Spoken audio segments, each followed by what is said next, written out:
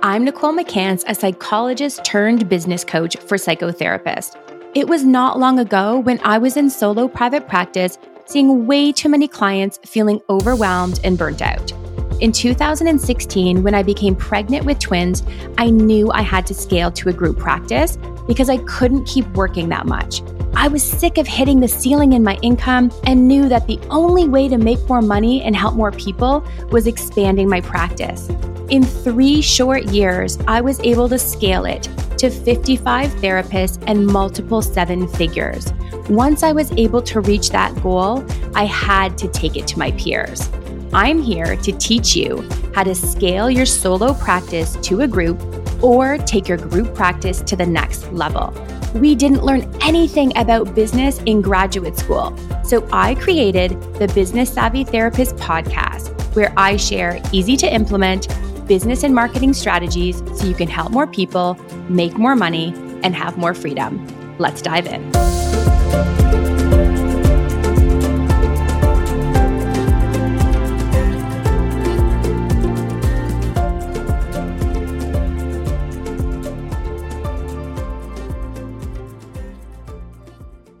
Welcome back, everyone. Today, I'm speaking actually to somebody who graduated from the Clinic Growth Map, Jennifer Nunes. Do you want to introduce yourself, Jennifer? Sure. I'm Jennifer Nunes. I'm a registered social worker in the province of Ontario. I actually have 2 jobs. So I'm the clinic director and owner of Nourish Soul Therapy. I guess 3 jobs. Then I'm an EFAP counselor at a school board. And then I'm a very devoted parent and soon to be author. So that's really exciting. So you and I worked with moving from a solo practice to a group. And today we're going to be talking about when we're in solo practice, we're kind of stuck with that ceiling and there's not a lot of freedom because you're trading your time for money. Can you share a little bit first, maybe about your journey from solo to group and then what came after that? Yeah. So it was less than a year ago. I actually don't even know what sort of came over me. It was literally, I woke up one day and I just kind of had this idea of, I felt bound by time. Actually, I do remember it was summertime and we wanted to go on vacation. And I was thinking about how it felt like it didn't make sense. I went into private practice because I got autonomy and flexibility to do what I wanted. But then to your point about sort of trading money for time, it was like if I wanted to spend more time with my family or we wanted to go away for an extended weekend, that had to be like very curated and thought about. And I thought, what if I could allow myself more freedom to still help people, from the point of view that we're still open, but not having to be always from me so that I could spend time doing other things that perhaps I'm passionate about. And then I joined your masterclass and I actually am a very cautious, calculated decision maker. And this was one of those things where I felt compelled to jump in with both feet, which is not typical of me, but I'm kind of glad I did because it's changed and I've learned a whole bunch. I mean, I've just learned a ton in the last I think it's been 8 months. Hasn't really been that long when I think about it, but that's sort of how I got started on this journey. I love that. I think that there's so many people that wait until they feel, quote, ready to make the plunge into group practice. But the day never comes where you wake up in the morning, you're like, today's the day. That just doesn't happen, right? So you felt the fear, but there was something about maybe our connection that was like, okay, yes, this is a sign, if you will, or like, this is the open door. I'm going to walk. It felt like the time. I do believe in serendipity and I believe things happen sort of for a reason. Actually, one thing that I've learned, and I don't know if it was you or it might have been Jordan's another colleague, but somebody just said, like, stop waiting to not be scared. Like, it's never going to go away. Just do it scared. And actually, that's what she said. And what you had said to me in our first encounter, which was, I thought, so helpful, and thank you for this, was you've done way harder things. When I think about what's gone on just sort of in my life outside of work. And I thought, I have done harder things. And even if this doesn't work out the way that I see it working out into fruition, I'm going to learn. So it's not about success or failure, it's success or learning. And that's been, I think, really helpful in terms of keeping me going, even when things have to make a left turn or you got to pause or whatever. Yeah. I think that your story is really unique. So I'd like to dig into that just around. Sure. So first you decided, okay, I'm going to grow a group practice so I have more flexibility.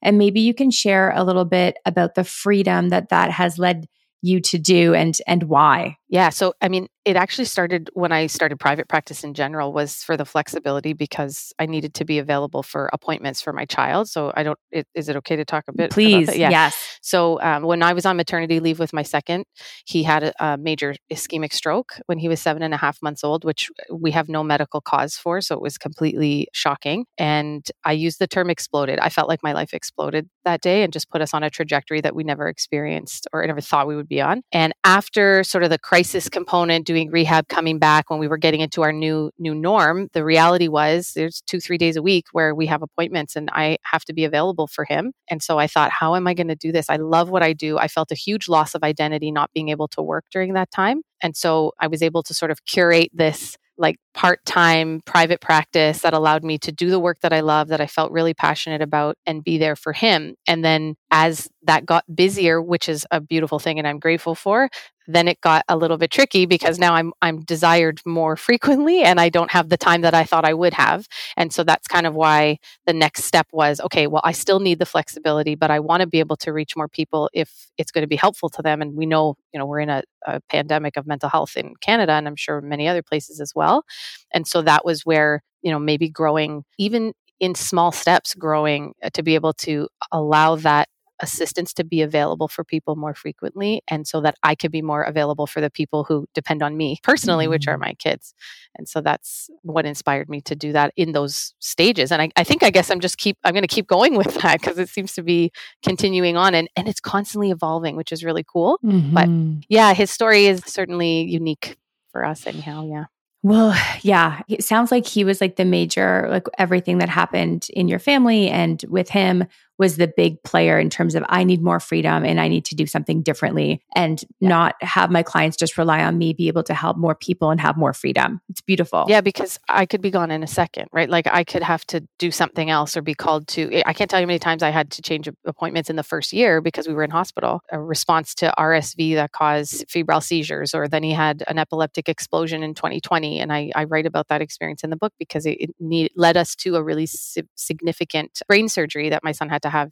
And so I was off work again and I had to shut down my practice for 4 months. And the loss was even more profound then because now I kind of had made a name for myself over the past few years. And I had to basically transfer people out to people that weren't in my practice because I wasn't group practice at that time. I was a solo practitioner.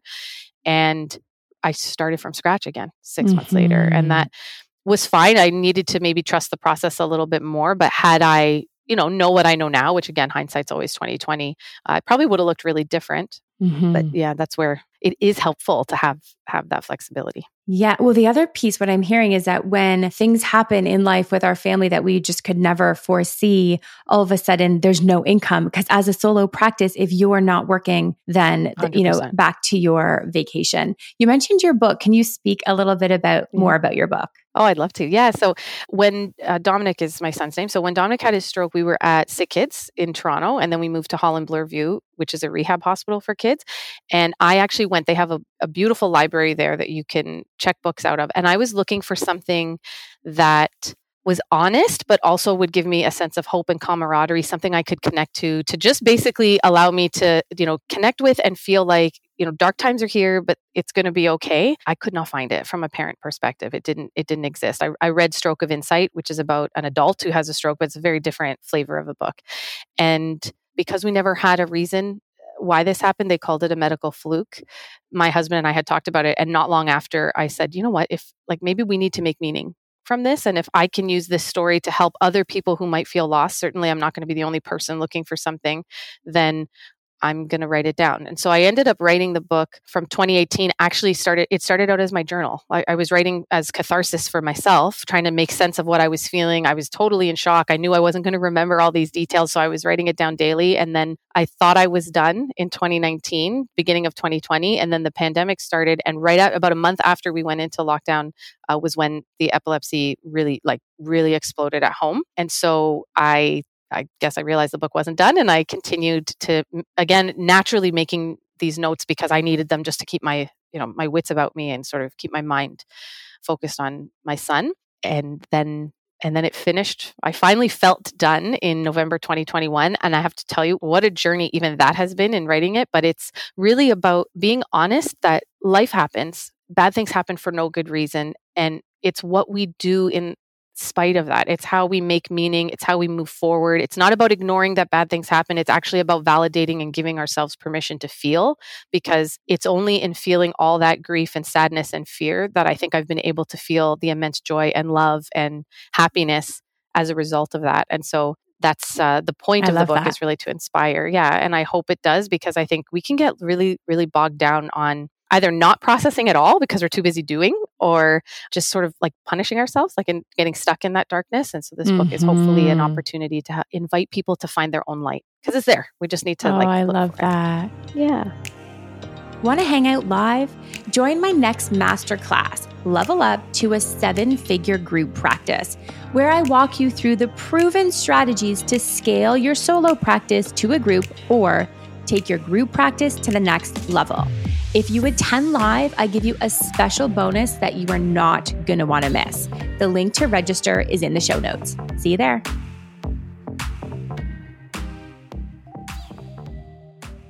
And it's been beautiful watching you talk a bit about, because your private practice gave you that freedom, your group practice specifically, to now be an author and a speaker. Yeah. And it feels like that's your true passion. So for some of you listening, that may not be your end goal with the group practice. You know, for me, I ended up selling it, of course, as you know, but for you, you might have it as a side gig that's providing you some income where you can then go and do something else that you're actually meant to do. Talk about that. Yeah, it's so funny. Okay, so recently, this is actually since the end, or just when I was graduating from the course or the program, I sort of realized like my zone of genius is in public speaking. I love it. I get energy from it. I could do it all day. I really enjoy it.